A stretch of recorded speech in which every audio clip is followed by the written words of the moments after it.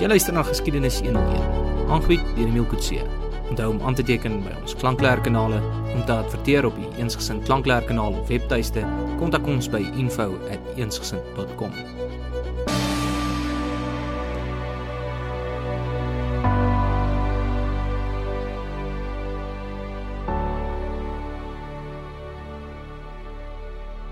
Baie welkom by die volgende episode van Geskiedenis 101.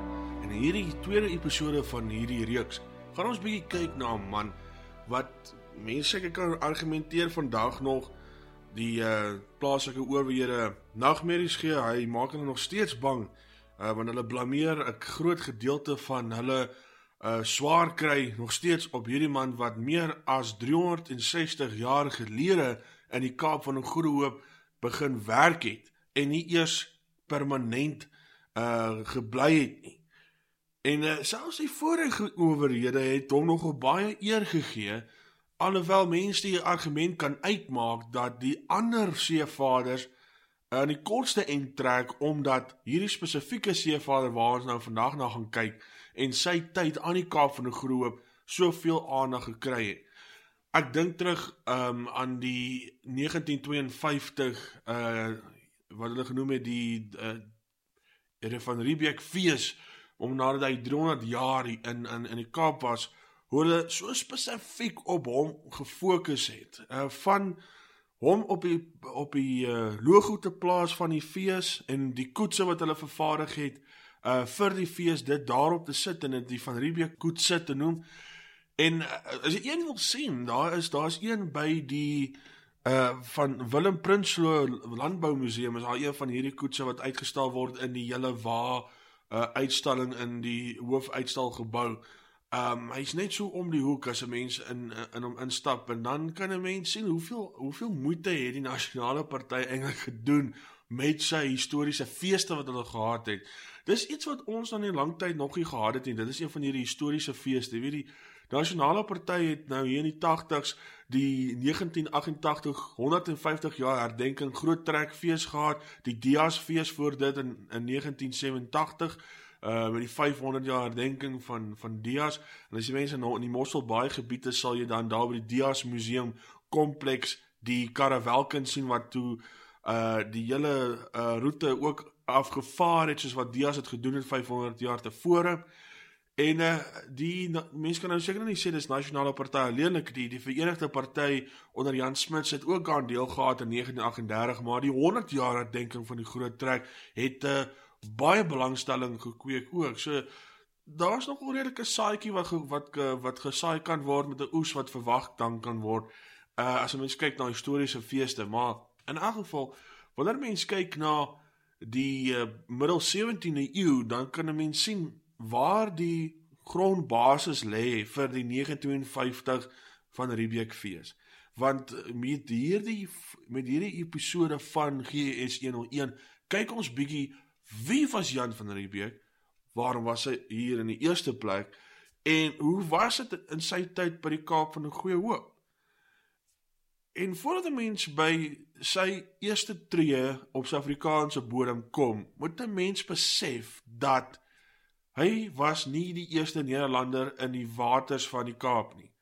Hy was nie die eerste, natuurlik nog, is nou ooglopend van ons vorige episodes en selfs uit gewone Suid-Afrikaanse historiese diskurs, dat hy nie die eerste seevader was wat die Kaap bereik het nie, maar hy was glad ook nie die eerste Nederlander wat in die sees by die Kaap van 'n Goeie Hoop gevaar het nie. As 'n mens vir hom sou gesê het in 1648 dat jy gaan 10 jaar van jou lewe in die Kaap spandeer, dat hy 10 teen vir jou gelag. Sy idee, dis nou Jan van Riebeeck, was om in die ooste sy fortuin te gaan soek.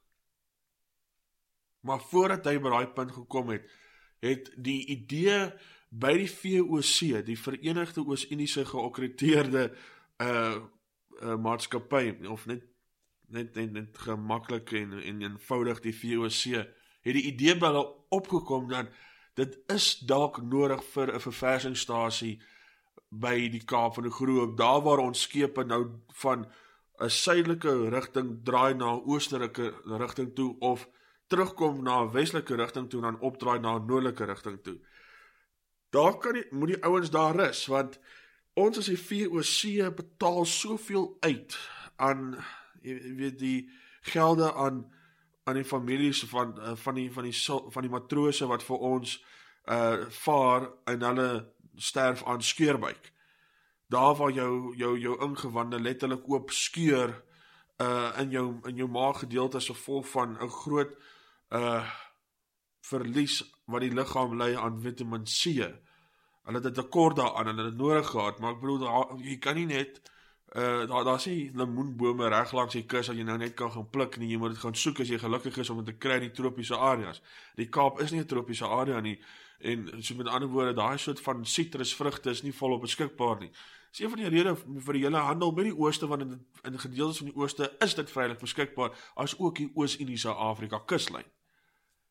Maar die ouens sterf te vinnig. Hulle, al wat hulle eintlik feitelik geëet het op hierdie skepe was alles gedip in sout. Nou vir ons wat biltong en droewors en sulke ander soutgeregte en lekkernye daagliks geniet, is dit seker nou nie, weet, 'n groot skok nie, maar weet, ons doen dit ten minste in matigheid. Daai dae het hulle nie ander rede gehad nie. Ek bedoel, die water om hulle waar hulle op vaar is natuurlik heeltemal souterig. Jy kan nie dit drink nie.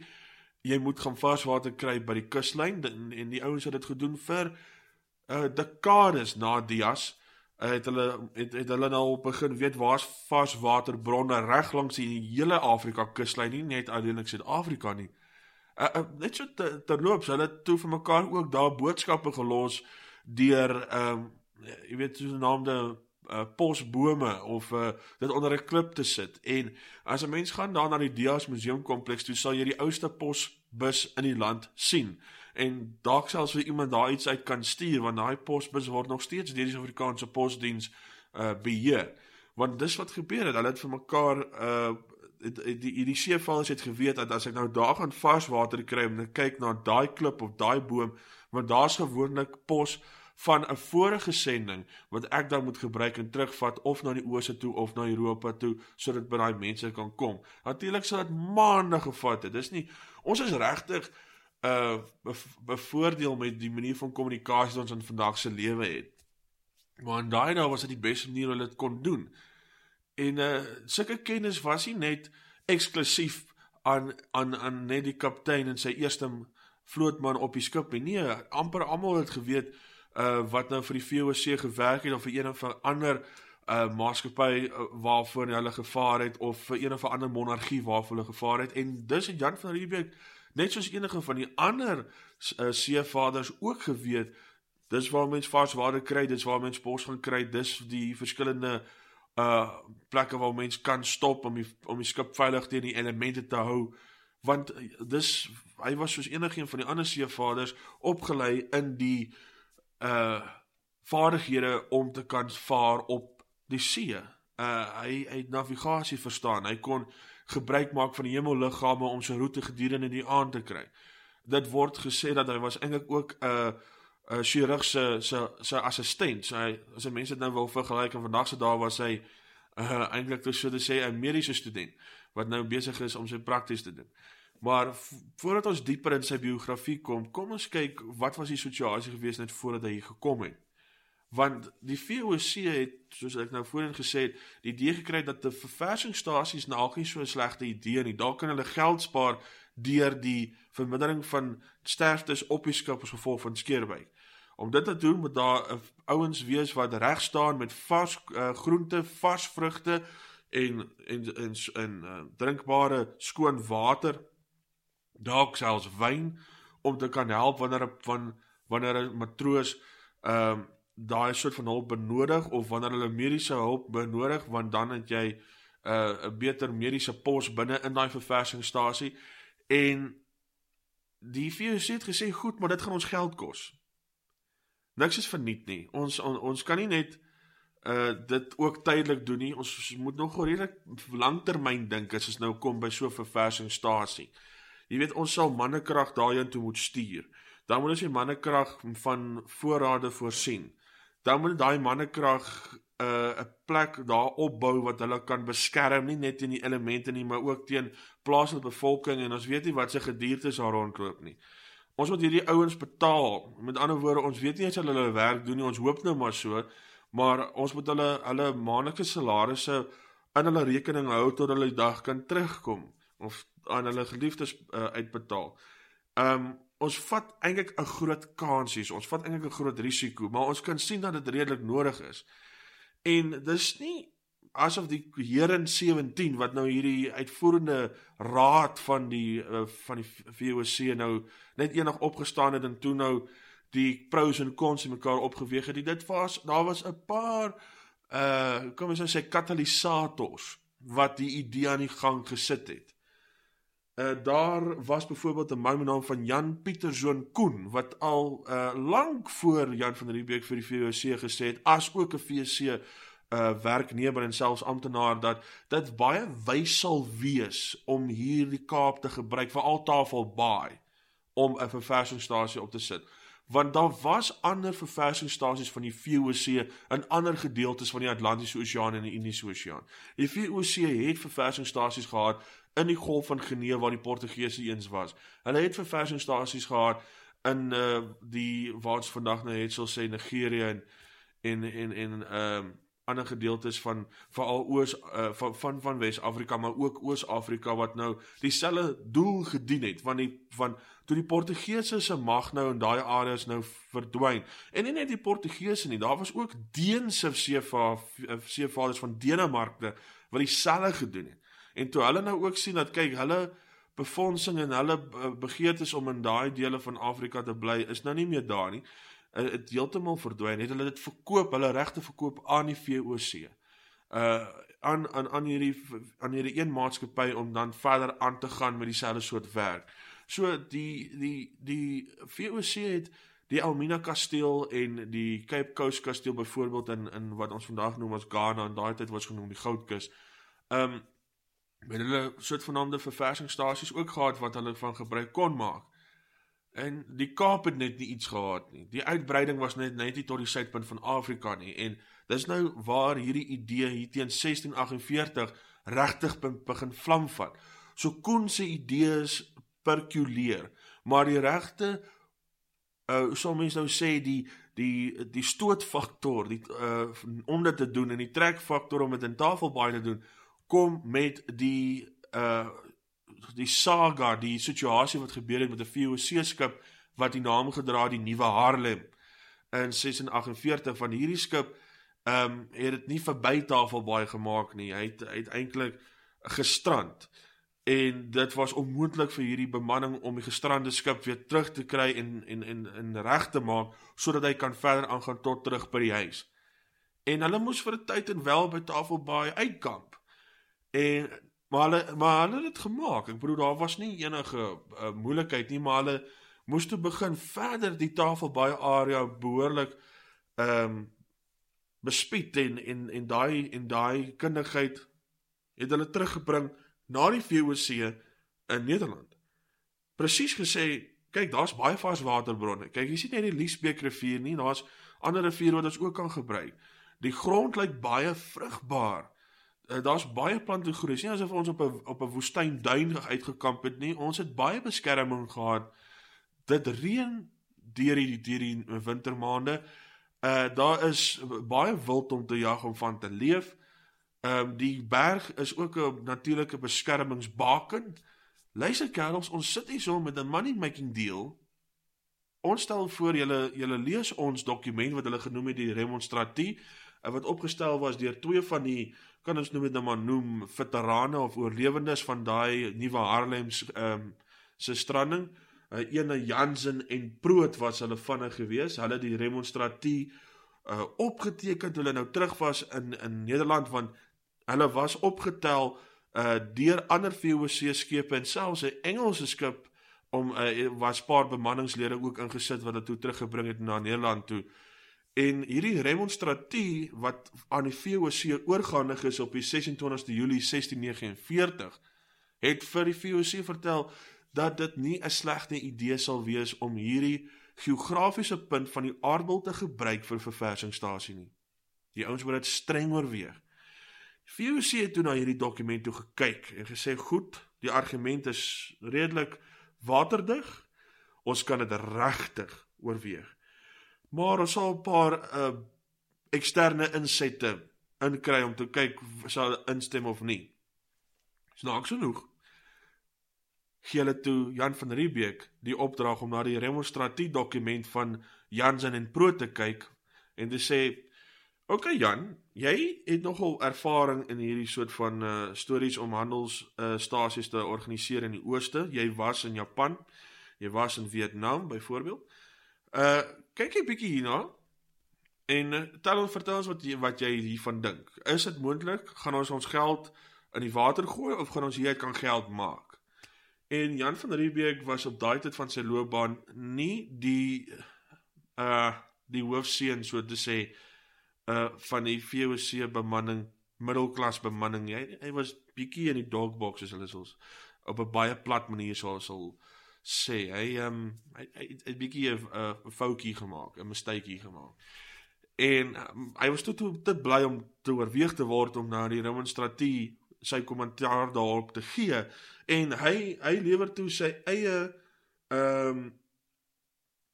sy eie opinie oor die moontlikheid van hierdie handelsstasie in 'n dokument wat hy self toe met die titel gegee, die nadere consideratie, verdere oorwegings, as dit nou vandag wil gebruik, oor die moontlikheid van so 'n handelsstasie. En Van Riebeeck self het gesê, wel kyk, dit is doenbaar, dit is prakties doenbaar, ons sal dit sterk moet oorweeg, want hy as Van Riebeeck het self in die kasteel Batavia, die kasteel in Batavia, laat ek dit so verduidelik, die kasteel se naam is Zeelandia, en dit is in Indonesië, het staan vandag nog, en dit was een van die verversingsposte wat die VOC gehad het binne in die Suid-Asiese gedeelte. So hy het reeds by so 'n plek gewerk, in Batavia. Hy het in sy geheue gehad dat ons kan net sowel daai idee carbon copy en hom in die Kaap plaas en ons gaan net kan wen, want ons gaan die eerste ouens wees wat 'n handelsstasie daar het.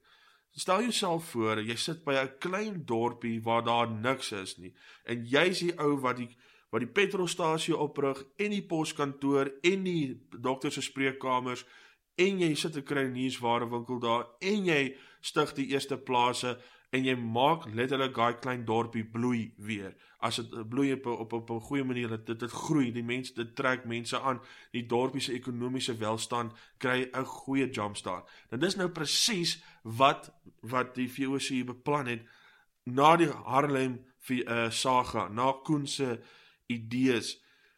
Maar die ouens was nog steeds hinkerig hier by 1650 om dit te doen. Is dit regtig nodig? Is dit moontlik? Die remonstratief van die Nuwe Haarlem oorlewendes sê dit is moontlik. Van Riebeeck en ander ouens wat kommentaar sê in hulle oorwegings dat dit is moontlik en dit sal net goeie vrugte lewer, excuse the pun. Maar die VOC het reg gehad om bietjie bekommerd te wees.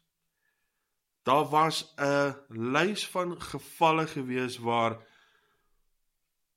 die area rondom Tafelbaai, die areas van net so aan die voetwalle van die Outeniqua berge, daar was gevalle gewees waar VOC as ook hulle voorgangers slaags geraak het met plaaslike inwoners. En dit het die ouens nooit vergeet nie. Mens vergeet nie trauma maklik nie. Dit vat tyd om deur te werk natuurlik as ons luister na ons kollegas in die sielkunde.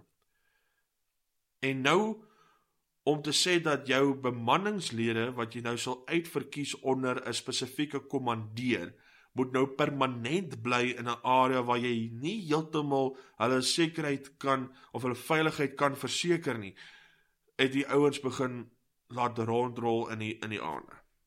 Want daar is bewyse van geweld, nog voordat hulle permanent daar was. Daar was voorvallig en geweld, terwyl hulle net kort tydjies by die kus gebly het. Natuurlik was daar ook tye waar hulle nie geweld gehad het nie, want in die Nuwe Haarlem remonstratie dokument stel Jansen en Proot dat dit duidelik dat die plaaslike inwoners is meer as gewillig om te wil handel. En as hulle gewillig is om te handel, beteken dit daar is billikheid waarmee 'n mens 'n verhouding kan uitbou en verder daaraan aanbou. So die stemming moes oorgaan, gaan ons dit nou doen of gaan ons dit nou nie doen nie, en die VOC was nie 'n maklike kreatuur, as ek het so kan noem, as dit kom by net sommer 'n besluit vinnig te maak nie. Die VOC was beheer deur 'n uitvoerende raad wat hulle genoem het die Heren 17, die 17 menere, as dit so kan noem. 17 beamptes, en ja, almal was manlik, maar dit so gesê, dit is nogal interessant hoe Van Riebeeck baie ook gesteun het op sy vrou se insaag met die manier van sy werk. So, alhoewel dalk die man die pos beklee het, is sy adviseer altyd sy beste, of sy betere helfte gewees. En ek seker by die Heren 17 was dit seker ook so gewees, dat baie van die amptes daar gesteun het op die advies van hulle betere helftes, want dit was nie 'n maklike maatskappy om te bestuur nie. Want die 6 Nederlandse stede wat die Heren 17 uitgemaak het, omdat hulle maatskappye gehad het wat saamgesmelt het in hierdie federale maatskappy wat nou later bekend gestaan het as die VOC, en ek bedoel federale maatskappy, dat jy weet daar federale regte was, dit was nou nie net 'n sommige vinnige oorkoop nie, hierdie maatskappye uit die stede Amsterdam, Rotterdam, Enkhuizen, Hoorn, Middelburg en Delft, daai 6 Nederlandse stede het hulle eie maatskappye gehad wat deel was van die hele invoerwese vanaf die ooste af, en toe hulle nou saamsmelt in die VOC, het hulle spesifieke posisies gehad op die uitvoerende raad wat genoem was hier in 17, en nie evenredig as dit kom by getalle nie. Amsterdam het die meeste setels gehad op die uitvoerende raad, omdat hy natuurlik die meeste geld of die meeste bates gehad het in vergelyking met Middelburg, Enkhuizen en Delft, wat elkeen nou maar net een op die raad gehad het, en Rotterdam was in die tweede plek gewees. En maar om seker te maak dat Amsterdam nie die hele raad net sommer kon oorvat nie, het die ander beamptes van die ander stede gesê, goed, ons as Delft, ons as Enkhuizen, ons as Middelburg, ons gaan nou net een ampte hê, saam met Rotterdam, wat 4 het, maar ons sal 'n ander persoon koopteer om saam met ons te staan teen Amsterdam, sodat Amsterdam nie net sommer 'n volwaardige meerderheid het met elke stemming nie. En Amsterdam moes dit vat. So dis hoekom dit 17 is, so 'n ongelyke nommer, sodat stemming baie makliker kon deurgaan. Hierdie ouens het hulle koppe gebruik, en hierdie 17 ouens moes toe besluit, reg, gaan ons nou geld bestee in 'n projek aan die suidpunt van Afrika, met wat 'n groot risiko was, maar wat ons dan kan ten minste probeer om ons doodsgevalle op die skepe te kan verminder, meer kan verminder as ooit tevore, sodat ons meer waarde vir ons insette of ons invoere van die ooste kan kry. En hierdie ouens het toe besluit, daar op 'n raadsvergadering in 1651, dat ja, kom ons vat die risiko, dis seker nou nie te groot risiko nie, al wat ons voor moet betaal is die sending, die salarisse, en die voorrade wat het sal nodig hê om mee te begin. Hierdie ouens moet later selfstandig word. Nou, vir enige ou wat al 'n besigheid begin het of help om 'n ander besigheid te bou, sal weet hoe moeilik dit is, waar jy begin met jou soortgenaamde kickstart fondse, sodat jy later dit kan gebruik, sodat jy later selfstandig kan op jou eie voete kan verder gaan. Dit is nie so maklik soos wat dit klink nie. En die feit dat daar geen infrastruktuur is in die Kaap nie, met ander woorde, die VOC moes alles self vervaardig of self invoer indien hulle dit nodig het, was nog 'n redelike moeilike taak. Ek dink jy weet daai werk, as die VOC nou hulle werke nou geadverteer het, hulle verskillende poste geadverteer het, dink ek nou nie daar was 'n lang lyn vir die kommandeur van die Kaap van 'n goeie hoopie, want dit klink na 'n moeilike job. En Jan van Riebeeck was die pos aangebied, nadat het aangebied was aan Jansen en aan Poot, wat van die New Harlem se saga teruggekom het. En hulle het die pos heeltemal, wat die Engelsman praat van decline, omdat het nou baie saggies te stel, hulle letterlik, hulle neus het daarvoor opgedruk, hulle het net gesê, daar is nie 'n manier dat ons teruggaan nie, daar is nie 'n manier nie. Stuur iemand anderste. So waar is wragtig, stuur hulle van Riebeeck. Want toe die pos aanbod na hom toe kom, toe vat hy dit. En nou kan 'n mens wonder waarom, en daar is 'n rede of twee wat 'n mens kan deel, en ek sal daai rede deel, sodra ons het bietjie kyk, wat is, of wie was Jan van Riebeeck, wat handel sy biografie oor. Nou Jan van Riebeeck sy volle naam was eintlik Jan Antoni Zoon van Riebeeck. Sy pa se naam was Antoni, en dit was nogal redelik een van daai customs gewees terug in daai jare om 'n tweede naam te gee wat nou direk lei na die pa se naam, Antoni Zoon. Die seun van Antoni dan, Zoon is die Nederlandse woord daarvoor. Soos die vorige ons genoem het, Jan Pieter Zoon Koen. Natuurlik was sy pa nou gewees Pieter Koen. Dat my nogal dink aan 'n sanger. En daai custom, weet ek nou nog nie, as hy nog steeds gedoen word. Dit is ook die regte Afrikaanse woord, by the way, custom. Maar die Arabiere doen dieselfde met, as 'n mens nou kyk na die name wat lei na die persoon se eerste naam, Mohammed ben Ahmed ben Mustafa, ben beteken seun van, en dit is dieselfde in Hebreëus ook, so dis net 'n Nederlandse manier om te doen, en dit was nou Jan van Riebeeck se tweede naam gewees, Jan Antoni Zoon van Riebeeck. En Jan Antoni Zoon van Riebeeck, of net eenvoudig Jan van Riebeeck, was, as 'n mens nou kan dink, 'n gewone Nederlandse klonk gewees. Gebore op die 21ste April in 1619 in die dorpie Koelenborg in Nederland. Jan was maar 'n gewone Nederlandse middelklas seentjie gewees. Hy was nou nie deel van die adelstand nie. Hy was ook dan nie een van die gutterfeeders, as mense dit so wil noem nie. Ek bedoel, hy het nie swaar gekry nie. Sy pa het voorsien wat hy nodig gehad het. Hy het, toe hy op die ouderdom van, ek dink daai jare het hy op die ouderdom van 5 al reeds na skool toe gegaan om die basiese kundigheid van grammatika en letterkunde en wiskunde, matatese, soos hulle daai tyd genoem het, te leer. Het Jan van, het die klein jantjie, weet, bewys dat hy slim genoeg om dit te kan bemeester.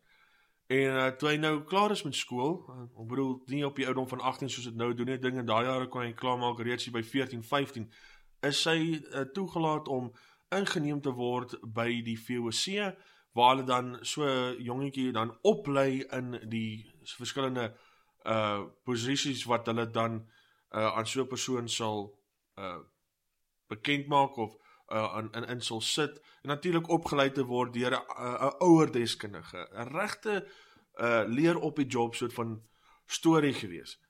Jy weet, en daar was nie volgens my kennis van die of die eerste gedeelte van die 17de eeu regtig probleme gewees met jong mense wat gesukkel het om werk en betrekkings te kry nie. Dit is nogal 'n ding wat 'n mens eintlik jaloers op staan as mense nou hier in die 21ste eeu sit en jy kyk terug. En jong Jan is avontuurlustig. Hy brand om weg te vaar in ander dele van die wêreld te sien, en dit kan ek verstaan, het 'n wanderlust wat hy wil vervul. En maar hy moet natuurlik 'n pos hê in die VOC om dit te kan doen, want waaroor sal hom stuur? As hy een van die pencil pushers is binne in die hoofkantoor in VOC, as hy is een van die klerke, dan gaan hulle hom nie stuur nie, behalwe as hulle een ander kan nodig hê, maar hy moet 'n spesifieke niche hê wat hy in opgelei is, sodat die VOC hom kan gebruik, en vir 'n rede wat hy self kon verduidelik natuurlik, het hy 'n soortgenaamde assistent chirurgyn geword, of 'n chirurg se assistent, en dis ook maar 'n skipchirurg. Met ander woorde, dis 'n ou wat die matrose kon dokter, terwyl hy nou reeds op die skip is, en dan ook by hierdie buiteposte te kan dokter met die basiese kennis oor medisyne, en soos die woord sê, chirurg, ook te kan oopsny en uithaal of afsny wat nou benodig word om uitgehaal te word, om afgesny te word. Met ander woorde, ons kan daarby aflei van Riebeeck het nie flou geval by bloed nie. Maar hy wou nie, lyk het as teen die tyd toe hy by die ooste kom, regtig aangaan met hierdie mediese studies nie. So met ander woorde, ons kan daarvoor argumenteer dat teen die tyd toe hy nou oud genoeg was, hierso in die laat 1630s, vroeg 1640s, toe het hy Nederland verlaat, en hy het toe afgevaar reg verby die Kaap van die Goede Hoop. Hy het dus die Kaap voorheen al gesien, en hy het gevaar in Indiese Oseaan na die ander buiteposte van die VOC. En nie net dit nie, hy het nogal redelik 'n paar plekke bygewerk waar die VOC was, of waar hulle belange gehad het. Die man het letterlik tot in Japan vir die VOC gaan werk. Waar die VOC nou 'n handelsstasie gehad het in Indonesië, of Batavia soos ons dit vandag noem, het hy nie net daar rustig aan voortgegaan in daai gematige tropiese area of omgewing nie. Toe die VOC vir die manne vra, okay, wie van julle is nou bereid om nou nog verder te gaan in die verre gedeeles van die verre ooste, toe Jan van Riebeeck sy handjie opgegaan en gesê, ek asseblief. En hulle stuur hom toe na Fort Zeelandia toe, wat in die distrik van Batavia geval het, op die eiland Formosa. Daai naam natuurlik kom van die Portugese af, maar daar in die eiland van Formosa, wat vandag deel is van die Taiwanese Republiek. Dis nou die Chinese wat op die eiland bly, en nie in die groot gedeelte, die res van communistische China nie. Of semi-communisties, wat op die oomblik is. So, Jan van Riebeeck verlaat toe Indonesië, vaar om Indochina, stop 'n bietjie in Vietnam ook, begin te werk in Fort Zeelandia in Taiwan, en as dit nie ver genoeg was, die stuur hom na die baai van Tonkin in Japan, en hy is besig daar om sy jongmenslewe te geniet, deur al hierdie verskillende plekke te besoek, daai kulture te ervaar, dit te bestudeer. Jan van Riebeeck was tot op 'n mate 'n amateur antropoloog, of wat hulle in die ou NP daar hulle gesê het, 'n ou volkekundige. Hy het 'n belangstelling gehad in die verskillende tale en kulture van die mense wat mee die VOC gehandel het. Die mense kan het presies sien ook in Suid-Afrika, soos wat hy te werk gegaan met Auchiamau, of soos ons hom beter ken as Harry die Strandloper, en die ander Khoisan gemeenskappe reg om Tafelbaai. Maar nie alles wat lekker is hou nie, net soos wat alles wat sleg is gelukkig nie hou nie. Daar het bietjie van 'n probleempie gekom terwyl hy nou in die tyd in Japan was. Dis nie daarvoor dat hy sy vrou Maria ontmoet het, net so terloops. Kyk, daar was bietjie van 'n probleempie wat opgetel het terwyl hy in Japan was. Daar kan 'n mens argumenteer dat hy die pos in Japan gekry het omdat sy familielid, 'n man met die naam van Antonio van Diemen, hom uitgesoek het en gestuur het om so ver soos Japan te gaan handel. Selfs naby Nagasaki in Japan te gaan handel. So, gelukkig het Jan van Riebeeck Nagasaki gesien sonder enige verwoesting soos wat in die 20ste eeu daar gebeur het. Mens kan dink dit moes 'n beeldskone landskap gewees het met die kersie bloeisels en die sneeuwbepikte berge in daai area. Ek dink hy moes heeltemal betower gewees het oor die skoonheid van die ooste, en van Riebeeck wou net altyd in die ooste gewees het. Dis waar sy hart gelê het. Maar in 1645, toe hierdie familielid van hom, mens kan seker nou maar argumenteer, het was dalk soos 'n neef of 'n oom gewees, maar van Diemen het toe gesterf. En hy moes toe opgevolg geword deur 'n ander VOC amptenaar wat toe bekend gestaan het as die gouverneur-generaal van Batavia. En die ou wat toe van Diemen opvolg is 'n man naam van Cornelis van der Lyn. Nou die kerel was 'n bietjie van 'n skyly karakter gewees, soos ons nou plat in Engels sal sê. Want hierdie ouens kon nie net sommer doen wat hulle wil doen daar in die verre ooste nie. Hulle moes verslae terugstuur. Hulle moes hulle rekenkundige werke behoorlik doen, sodat die boeke wat hulle terugstuur met die inkomste en die uitgawes heeltemal sin maak. Hulle kon nie die boeke kook soos wat hulle het wil doen en net sê, wel, vir die VOC, wel, julle was nie hier nie, julle weet nie wat hier aangegaan het nie. Die VOC het alles gecheck. Big Brother is watching you. Dit was die situasie gewees met die VOC. Hulle het geweet die geografiese afstand speel 'n rol tussen hulle daar ver in Nederland en die ander gedeeltes van die VOC. Hulle moet alles behoorlik nagaan. En as jy gouverneur-generaal is, of jy's 'n gewone koopman soos van Riebeeck in Japan, moet jy strokies inhandig. Jy moet enige korrespondensie op leer sit. Jy moet 'n boek by jou hê waar jy alles neerskryf. Snaaks genoeg, Van Riebeeck het ook het perfek gedoen, en hy het in al van sy boeke altyd 'n gebed neergeskryf. So die man was 'n gelowige man gewees, wat die gereformeerde lesings of dogma gevolg het. Maar Van der Leyen het toe die beskuldiging ontvang van die VOC, dat hy besig was om homself te verryk, terwyl hy nou so ver in die ooste was, en nie net hy nie, die beskuldiging so ver gegaan, om te sê dat Van der Leyen, gouverneur-generaal Van der Leyen, jy en jou mense daar in die ooste, is besig om geld in julle sakke te sit, om sogenaamde kickbacks te kry, soos dit vandag sal genoem word, terwyl ons in die VOC minder geld kry, omdat julle op 'n korrupte manier aangaan met julle besigheid. Magtig, daar is Van der Leyen uitgevang. En hy was skuldig. En hy het nie presies geweet wat om te doen om al hierdie onnodige aandag op hom weg te neem nie. So Van der Leyen, die lafaard wat hy was, het toe gesê, goed, ek gaan nie die skuld dra nie. Ek gaan soek na ander skuldiges om die las van skuld te dra, sodat my reputasie as Cornelis van Ryn, die gouverneur-generaal van die ooste, nie nou in die slag sal val nie. En glo dan of nie, Van der Leyen skryf toe terug aan die VOC om te sê, ekskuus my, hier in 17, dis nie ek nie.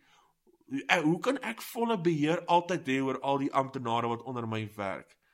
Dis ander ouens wat die fout begaan het. Dis hierdie amptenare met wie ek moet werk. Hulle is jakkalse, man. Ek kan nie hulle vertrou nie. Onder andere die ou wat in Japan is, Jan van Riebeeck. Jan Antonie Zoon van Riebeeck, julle ken hom? Antonio van Riemann se familielid? Ja, hy wat daar in Nagasaki handel doen, hy is skuldig aan selfverryking, hoor? Net so tussen lyne gesê, sy julle is, ek kom maar terugroep, want hy is besig om die VOC se naam deur die modder te sleep daar by die keiser van Japan. En so waar as wragtig die VOC glo Van der Leyen toe. En hulle sê toe vir Jan van Riebeeck, luister John, ons kry, dis die verslag wat ons gekry het van jou groot baas, daar in die ooste, en dit lyk nie goed nie. Dit lyk asof jy 'n korrupte amptenaar is. Dis net 'n beskuldiging, en daar is bewyse. Daar is bewyse dat jy 'n bietjie geld in jou sak gesteek het. Dis nie te erg, jy glo my, daar's ouens wat meer gevat het, maar jy het gevat. So ons gaan jou nou maar terugroep van Japan af. Jy het 'n kans gehad, jy het dit verbrou. Ons gaan jou nie fire nie. Ons gaan nie jou salaris van jou ontneem nie. Maar jy het nou so droog gemaak. Gaan terug na Fort Zeelandia toe. Gouverneur-generaal Van der Leyen sal met jou gesels en van daar af kom op 'n skip terug Nederland toe. Ons sal iemand anders kry om in die keiser van Japan se hof enige ander besigheid te kan doen. En daar is die laagtepunt van sy loopbaan. En kyk, al steel jy 1 ryksdollar of jy steel 100 ryksdollars, jy het geld gevat. Maar hy het nie so baie gevat. As 'n mens dit nou op 'n simpatieke manier wil sien, want sy eie oom, dis nou sy regte bloedfamilie wat ook daar in die ooste was, 'n man met naam van Gerrit van Harn. Hy het baie geskep. hy was ook daar in die ooste gewees, en ek glo hy het in Fort Zeelandia in Taiwan gewerk, op die eiland Formosa, en hy het so baie geskep toe die aanklagte by hom kom deur Van der Leyen vanaf die VOC tot die VOC vir Van Harm gesê, luister, jy het so baie geskep, jy kort nie 'n salaris nie, ons onttrek dit van jou en ons dank jou af. Kom terug Nederland toe, ons soek jou wragtig nie naby enige van ons besigheids diplomate daar nie. Dalk het Van Harm Van Riebeeck beïnvloed. Dis moontlik. Maar wat ook al die situasie is, die twee manne is terug Nederland toe, en dis toe hulle nou by die Kaap kom, is toe die presiese tyd toe die Van Haarlem oorlewenis op wag was vir 'n skip hulle nou kan terugvat Nederland toe. En die skip waarop Van Riebeeck en Van Haren toe nou op pad terug is Nederland toe, en toe besluit om by Tafelbaai te stop om hierdie ouens uit te help. Toe was die plan om te kyk, kan hulle nie die Van Haarlem skip so reg maak met die nuwe mannekrag en die nuwe voorrade wat hulle nou het, saam met hulle op pad Nederland toe, sodat die Van Haarlem skip, met alles wat hy nog steeds in hom gehad het, wat nie, jy kan ons nou gesê het, oor die tyd nou versleg het nie. So, weet, as daar nou enige edelgesteentes of sy, of enige spesery was wat nou nie nat geword het en versleg het nie, as hulle nou die skip kan regmaak en dit wat nog kan mee gehandel word, kan terug van Nederland toe, dan was die hele vaart nou met die New Harlem nou nie 'n hele verlies vir die VOC nie, en letterlik dis seker die eerste keer toe Van Riebeeck voet aan wal gesit het, want toe hy nou daar moes afklim met sy eie skip, om te gaan help, om die bou van of die regmaak van die New Harlem, het hy kans gehad om bietjie tyd te spandeer by Tafelbaai, hy het die kans gehad om die VOC nou weer konstruktief uit te help, hy het tyd gehad om die Tafelbaai area so 'n stukkie te bespied en in sy geheue deeltemal die verskillende hulpbronne vas te pen. Dis is dit geen groot misterie waarom die VOC hom gevra het om op die Jansen en Proot demonstratie kommentaar te lewer om te sê, wat dink jy Jan, is dit 'n goeie idee om handelsstasie in die Kaap op te rig? En toe hy nou terug is in Nederland, toe het hy nou sy vrou ontmoet, Maria de Colerie, wat ook in dieselfde ekonomiese klas as hy gekom het. Die de la Colerie is natuurlik 'n Franse van, en dis nie 'n snaakse gebeurtenis nie. Die Nederlande, en dit sluit nou in België in, het oor die dekades onder die Franse ondertrou, en mense kan dit nou natuurlik van die ander kant ook beskryf, en so Franse van het hulle weggevind binne in Nederland ook. Tannie Maria de Colerie was Nederlands en alles behalwe van. As die mense nou so purist daarna, in 'n puristiese manier daarna wil kyk. En hulle toe hulle eerste seentjie verwag hierso by 1650.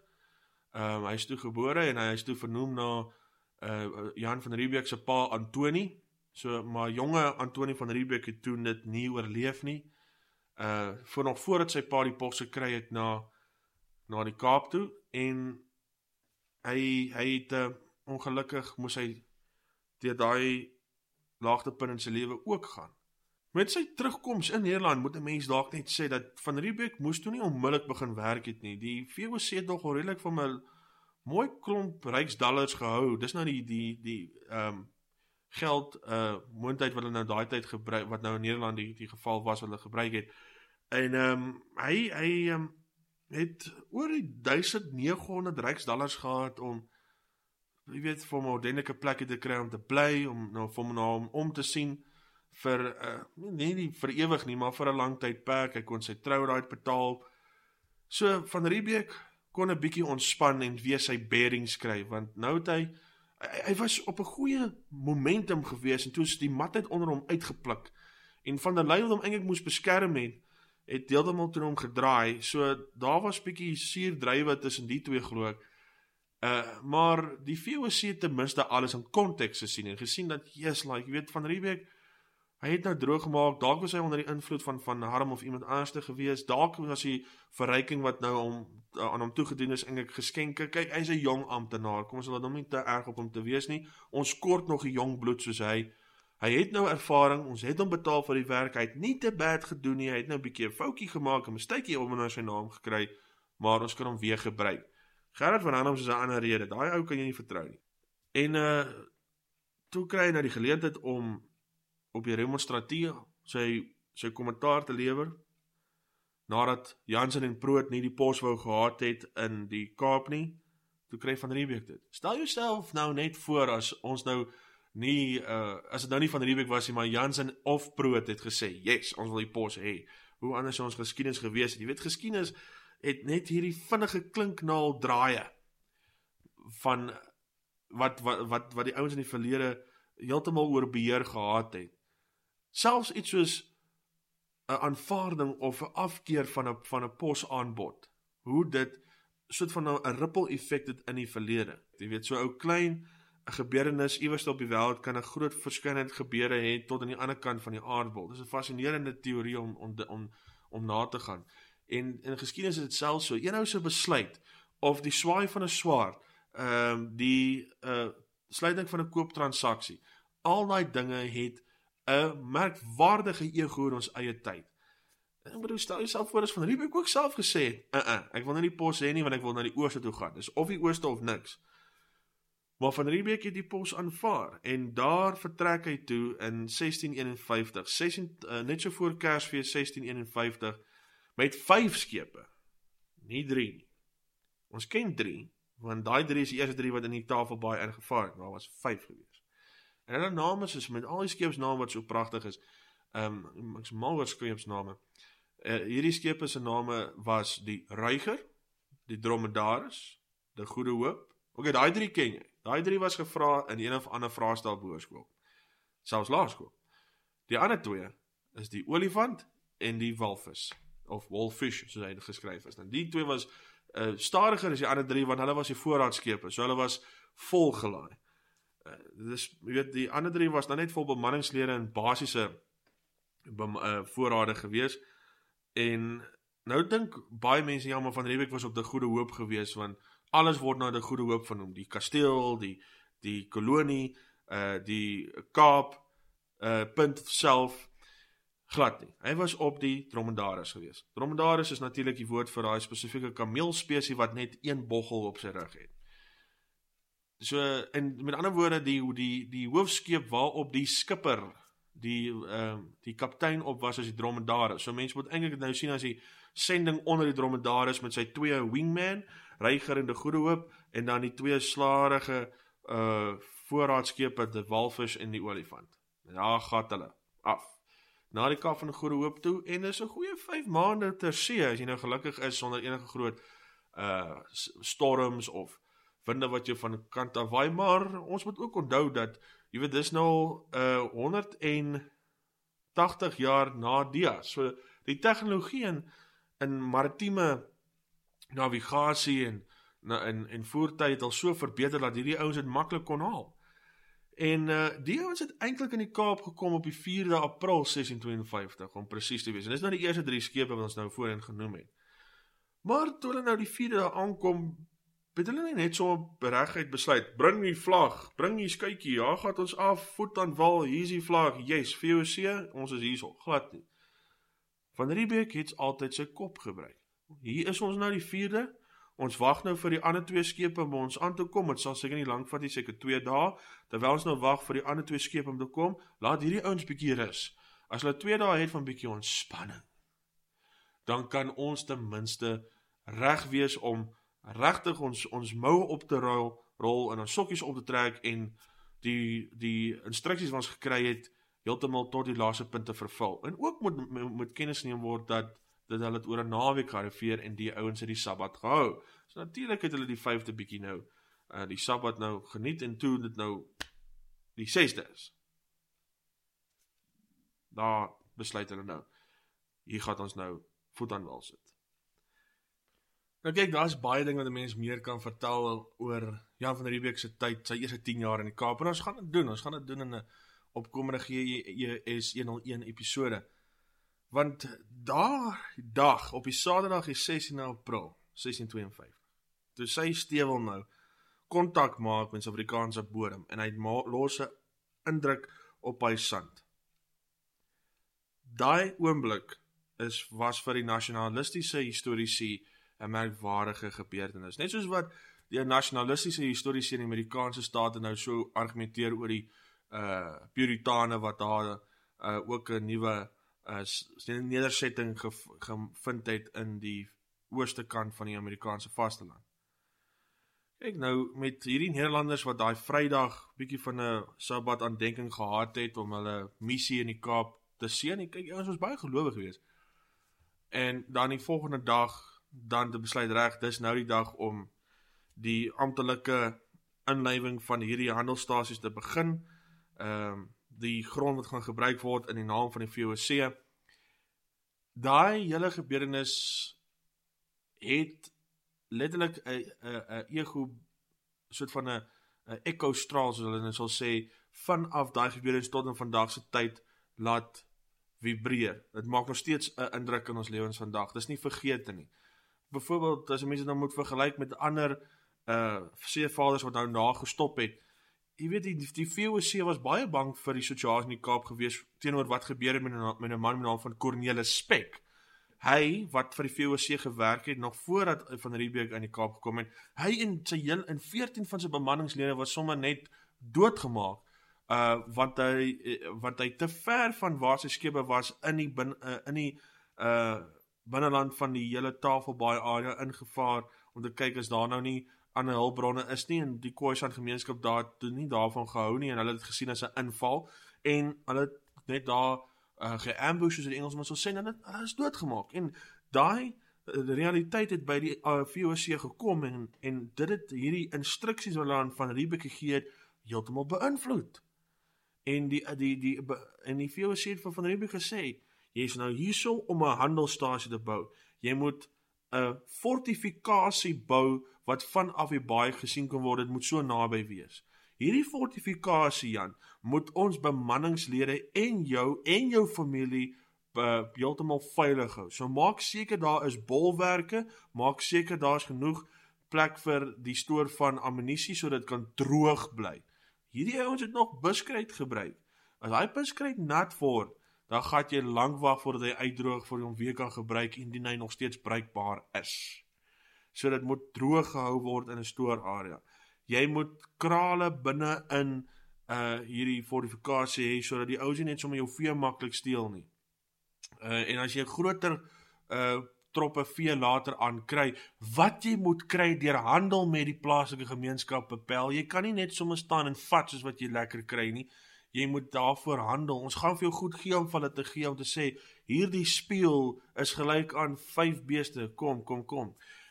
Of hierdie rol tabak, geef my 2 skape, bring dit voort. Ek bedoel, dis hoe batering gebeur het, daar was nie 'n spesifieke benchmark, soos ons sê in Engels, om te sê, kyk, soveel, daar's nie soort van 'n gelykstaande syfer wat jy nou mee kan werk. Dit was letterlik thumbsuck, soos hulle sê, en dit het baie ouens redelik vervies, as hulle nou, jy weet, 'n ou speeltjie kry, wat nou net sy refleksie wys, maar is 5 of 6 of 7 beeste, wat nou weg is. Maar met die begin van sy troppe, moes dit binne gewees het, so dit kan daarna omgesien kan word, en hoe groter het geword het, hulle later aan groter krale buite die fort gebou, wat dan opgepas moes geword het deur bemanningslede van die VOC, later aan vryburgers, en sal daarby uitkom, of selfs Khoisan wagtertjies, wat later heeltemal so geassimileer het binne in die Nederlandse kultuur, dat 'n mens redelik hulle kan sien as semi-Nederlanders, of volle Nederlanders. Nou, die fortifikasie is deel van sy to-do list. Dan moet hy, jy weet, handelverhoudinge opbou met die plaaslike Khoisan gemeenskap. Jy weet, dis nie maklik om net by hulle in te stap en te sê, hallo, ek is Jan, wie is jy, soort van storie nie. Dit moes diplomaties gedoen gewees het, en as 'n mens kyk na wat Van Riebeeck gedoen het in hy eerste 10 jaar, ja, hy het 'n oorlog gehad in die ouens in 1657, maar daar was 'n rede daarvoor, ons sal albei uitkom. Maar dalk in 'n volgende GS episode. En dan sy ander instruksie was om nie, en ek onderstreep die nie om die plaaslike bevolking in slawerny te dompel nie. Dit is so aan hom gestel in skriftelik as wel as mondelings. Hoekom nie? As 'n mens dit nou so kan stel, want die Nederlanders het mos slawe van ander dele van Afrika en die ooste gekry en hulle in slawerny gedompel. Die VOC het dit gedoen. Dis presies die punt. Die VOC het gesê, moet nou nie daai ouens in slawerny dompel nie, want ons kan vir jou slawe invoer van ander gedeeltes af, om jou te help met jou arbeidskwessies. Maar moet nou nie daar kom en vir die hoofman sê, wat ons vir die hoofman gesê het in die Goudkus byvoorbeeld, of in die Kongo rivier, ons soek 5. Hier is goud. Ons soek 5 van jou sterkste manlike burgers, ons gaan vir hulle, ons wil hulle koop, ons wil hulle moet ons eiendom word, en dan hulle in die werk steek. Die VOC het dit gedoen in ander gedeeltes van die wêreld, nie in die Kaap nie. Hulle het slawe ingevoer. Baie van die slawe het toe in Suid-Afrika waar is van hulle lewens gebly, en hulle afstammelinge is nog steeds in die Bo-Kaap en ander gedeeltes van Suid-Afrika. Bo-Kaap nou net as voorbeeld. So hy het, die VOC onder Van Riebeeck het met slawe handel gedoen, met die invoer daarvan, maar nie die uitvoer daarvan of die om hulle in slawerny te dompel nie. Hierdie feite is crucial, soos hulle sal sê, veral as die plaaslike owerheid nou weer begin met sy bombastiese praatjies. Ek sê nou maar net so tong in die kies. En die werk het nie stilgestaan nie, want Van Riebeeck het geweet, die ander gedeelte van sy lys van instruksies was dat hy moes die grond verbou. Hy moes sy eie groente, vrugte en ander stapelvoedsels verbou. Hy kan dit nie invoer vir die res van sy tyd by die Kaap nie. Die Kaap moes later aan selfstandig word in hulle eie woorde. Hy moes self 'n groentetuin aanlei. Hy moes self vrugteboorde aanlei. Vrugteboomboorde aanlei. Hy moes self koringlande begin spit en hy moes self gebruik maak van die varswaterbronne om dit om kanale te groei sodat hy water van die rivier tot by waar die menslike nedersetting en waar die landerye en die vrugteboorde was, dit so toe kon hulle weg kan vind. Dit met ander woorde, Van Riebeeck en sy bemanningslede wat deur die VOC betaal word, moet letterlik skouer aan die wiel sit en begin werk. Hierdie jong koopman wat begin het as 'n assistent-chirurg, wat later 'n handelaar geword het, is nou 'n kommandeur van 'n hele groep mense en hy moes seker maak hulle vervul hierdie instruksies deur die planne self op te trek met die hulpbronne wat hy self het. So die man moes ook kennis dra, nie net van ekonomiese studies nie, maar ook natuurlik landbou en logistiek, en hy moes ook goeie menslike verhouding gehad het. Die man moes letterlik verskillende kennisse byeenbring. Hy moes soos 'n universiteit van sy eie gewees het feitelik. Hy het verskillende fakulteite wat hy moes volstaan. Geesteswetenskappe, ekonomiese bestuurswetenskappe, landbou, selfs veearts en snykunde. En hy moes alles hy organiseer. En Van Riebeeck kla later aan dat hy sit met 'n klomp VOC werknemers wat letterlik net nie self kan dink vir hulle self, as dit kom by die werk nie. Hulle kan nie vir hulle self dink nie, hy moet vir hulle alles vertel, vir hulle alles sê.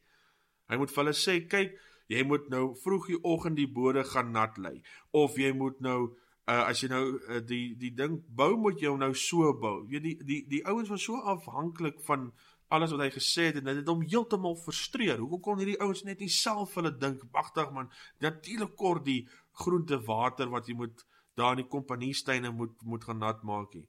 En so tussen ons gesê, die kompaniesteine bestaan vandag nog, in die middel van Kaapstad. Soos jy in die Kaapstad is, en jy toer deur die stad rond, jy gaan die kompaniesteine, dis nou die einste tuine wat Van Riebeeck en sy manne uitgelê het, reg langs die parlementsgebou kry. Dis nou 'n wonderlike parkie om deur te stap, en dit is letterlik een van ons kroonjuwele binne in ons erfenis.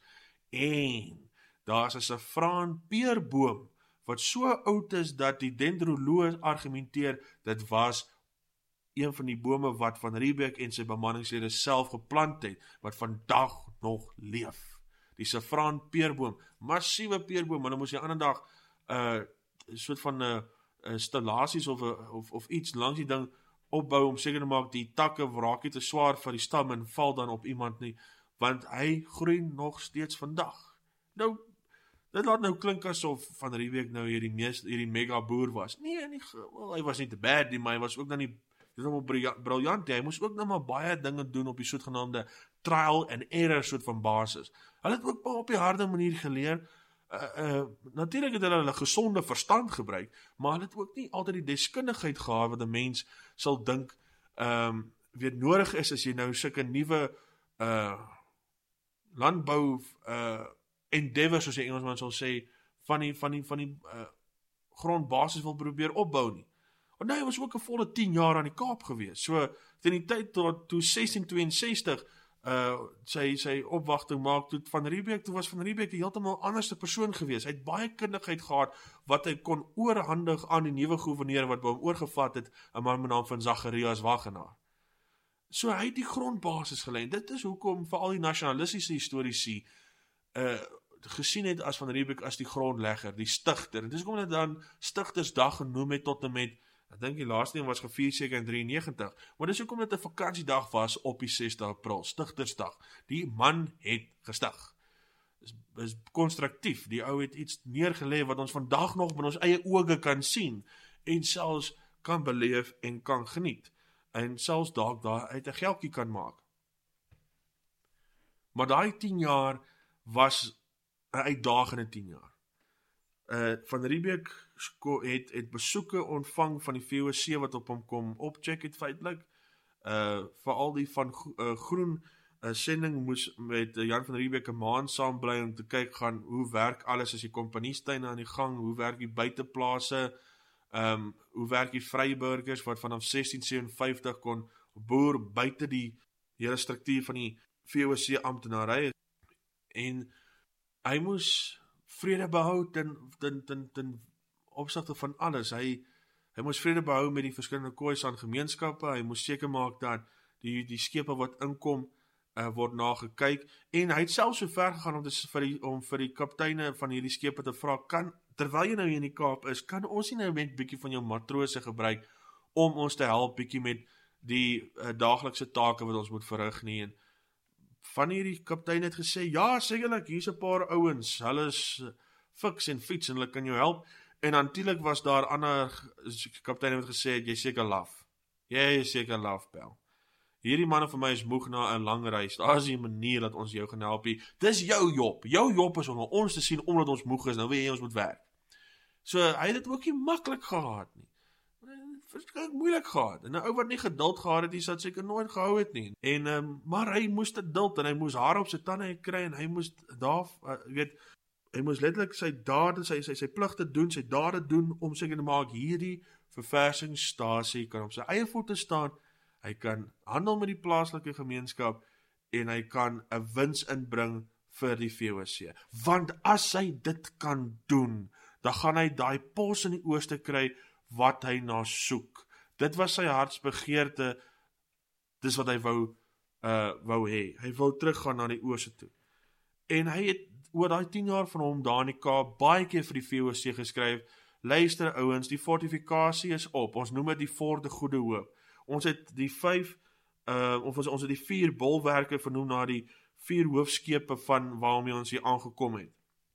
Met ander woorde, die punte van die fort was nou, die Reiger, die Goede Hoop, die Dromedaris, en ek dink die 4 was genoem, die walvis, ek dink nie een was genoem die olifant nie.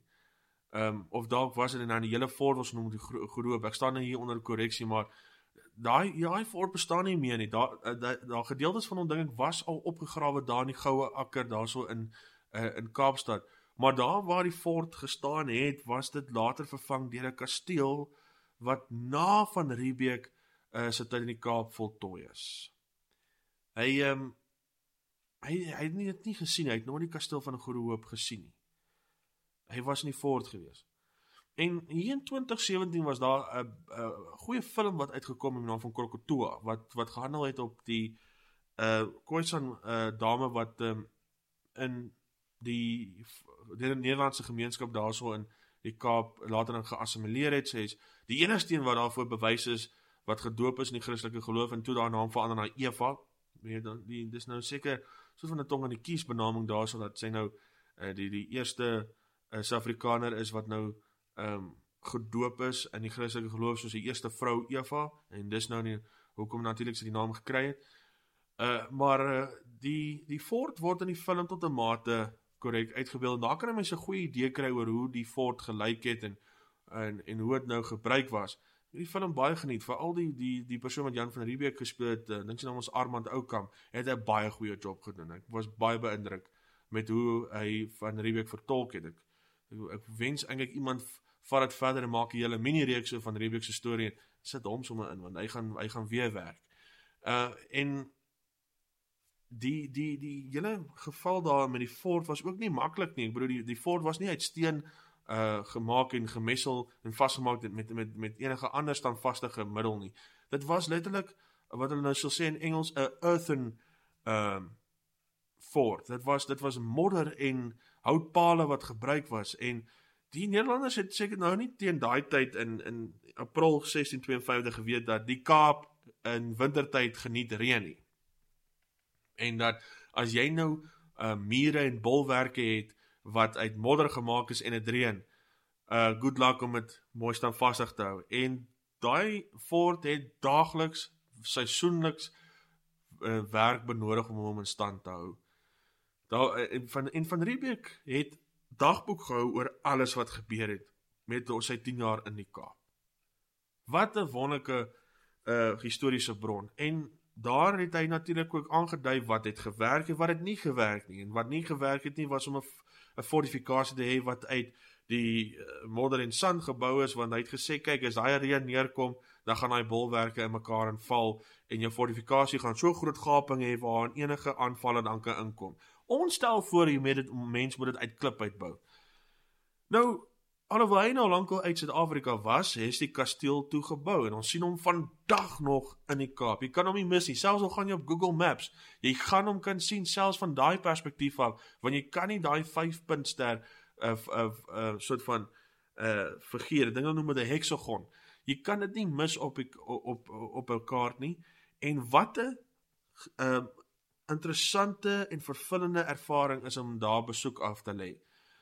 Met die militêre museum wat daar is, met die donker gat, wat 'n fascinerende historiese gedeelte is om verder in te gaan, en ons sal in toekomstige episodes met Arm Tas, en dan kyk waar die gouverneurs gebly het, waar die barakke was, die bastions wat gebou is. Dit is fascinerend om te bestudeer, en ek sien uit om verder daaroor te gesels in ander episodes. Maar voor jy by die kasteel kom, voor jy na die Wagenaar en die Simon van der Stels en so aangaan, is 'n episode oor Van Riebeeck se tyd in die Kaap net so nodig. En ons gaan dit doen in die opkomende GES 101 episode. Maar om af te sluit moet ons net merk dat Van Riebeeck het 'n fondasie gelê vanaf 1652 tot 1662. En toe hy nou die Kaap verlaat, dus hy op pad na Batavia toe, na Indonesië toe. En dis waar hy gesterf het, en Maria ook. Ek glo nie, hulle lê langs mekaar nie, dinge lê in verskillende begraafplase. Maar hy het nooit weer Nederland ook gesien na 1651 toe hy het verlaat het nie. Dis 'n fascinerende idee hoe jy 'n mens kan wegvaar van jou geboorteland af en nooit weer terugkom nie, want jy is op soek na jou eie weg in die lewe. Dit is nogal redelik inspirerend. Maar mens moet ook sê dat, jy weet, hy en Maria, alhoewel hulle Sinkia Tony verloor in Nederland, het hulle ander kinders gehad, 2 seuns en 2 dogters wat oorleef het, Lambertus en Abraham van Riebeeck, en toe, hulle is in die Kaap gebore, en toe hulle nou, weet, oud genoeg was, soos hulle terug Nederland toe gestuur, om daar hulle skoolopvoeding te kry. Natuurlijk was daar nie skool gewees in die Kaap nie, en hulle het ook 2 dogters gehad, en hierdie 2 was later aan goeie families toevertrou met 'n troue aan hulle. So Van Riebeeck en Maria toe die lewe geëindig, nie op 'n bad vlak nie, hulle het nogal redelik goed gedoen, en hulle lê begrawe vandag nog in Indonesië. Wat 'n voorreg sal dit wees om dit te kan besoek, want dit is letterlik Afrikaanse erfenis in ander wêreldgedeelte. Daar's baie van ons baie plekke in ons Afrikaanse erfenis wat in ander dele lê. Daar's maniere om uit te vind presies waar hulle geleë is. Maar ja, waar hy begin het in Kolomberg, lê hy nou in Indonesië. En dit is, en sy storie is, sy biografie is nie maklik om net sommer af te maai as koloniseerder of wat ook ons vir die plaaslike owerheid en hulle eenvoudige manier van verstaan wanneer kom by geskiedenis wil doen nie. Daar is 'n komplekse geskiedenis wat 'n mens met hom kan volg, veral as jy daai 10 jaar in die Kaap noukeurig wil bestudeer, soos wat historiese al gedoen het, deur gebruik te maak van die bronne wat hulle self geskep het en selfs wat later gekopieer is. Van Riebeeck is 'n een wat 'n soort genaamde seisoenalmanak bewerk gemaak het. Ek weet nou nie hoekom ek nou nie daar die werkwoord kan kry nie, maar hy het so albenak by mekaar geslaan, opgetrek, waar hy vir die ander gouverneur kon presies verduidelik het, kyk, hierdie is die tyd wanneer jy moet ploeg, hierdie is die tyd wanneer jy moet oes, hierdie gewaswerk in hierdie tyd, pas op as daar droogte kom, maar letterlik vir hulle so regte DIY manual vir hulle gemaak, sodat hulle nie dieselfde foute moet maak wat hy gemaak het nie. Die man het gekyk na die toekoms wanneer hy nie hier is nie. Hy was 'n bietjie van 'n futurist in ander woorde. En mens moet hierdie analise op 'n man se lewe so plaas as jy hom regtig wil verstaan. As jy hierdie analise op hom kan plaas, dan kan jy sy standbeeld daar in Adderley Straat of Herengracht, daai straat het 2 name, want hy is in 2 gedeeles opgedeel met die 2 verskillende name, maar as jy nou sy standbeeld sien, net oorkant aan die Maria se standbeeld, dan, dis nie net sommer 'n brons wat nou mooi stuk brons wat nou mooi afgewerk is nie, daar's 'n hele storie agter wat daai standbeeld verteenwoordig. Daar is betekenis agter die Van Riebeeck simbole reg deur die land. Vir die ouens wat by Tikkie studeer, of die ouens wat van Tikkies weet, daar is 'n gedeelte in die universiteitswapen wat 'n direkte lyn het met die Van Riebeeck familie. Gaan kyk as jy dit kan vind.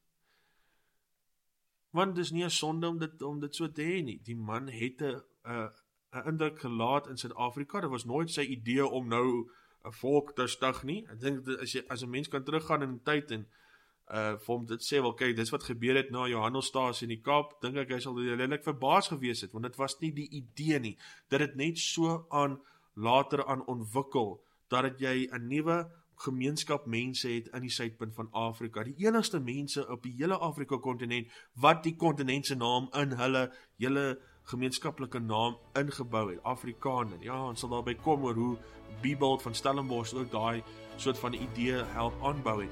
Maar ons moet ongelukkig afsluit, maar ons gaan nog verder gesels oor die VOC in die Kaap in die opkomende GES 101 episodes.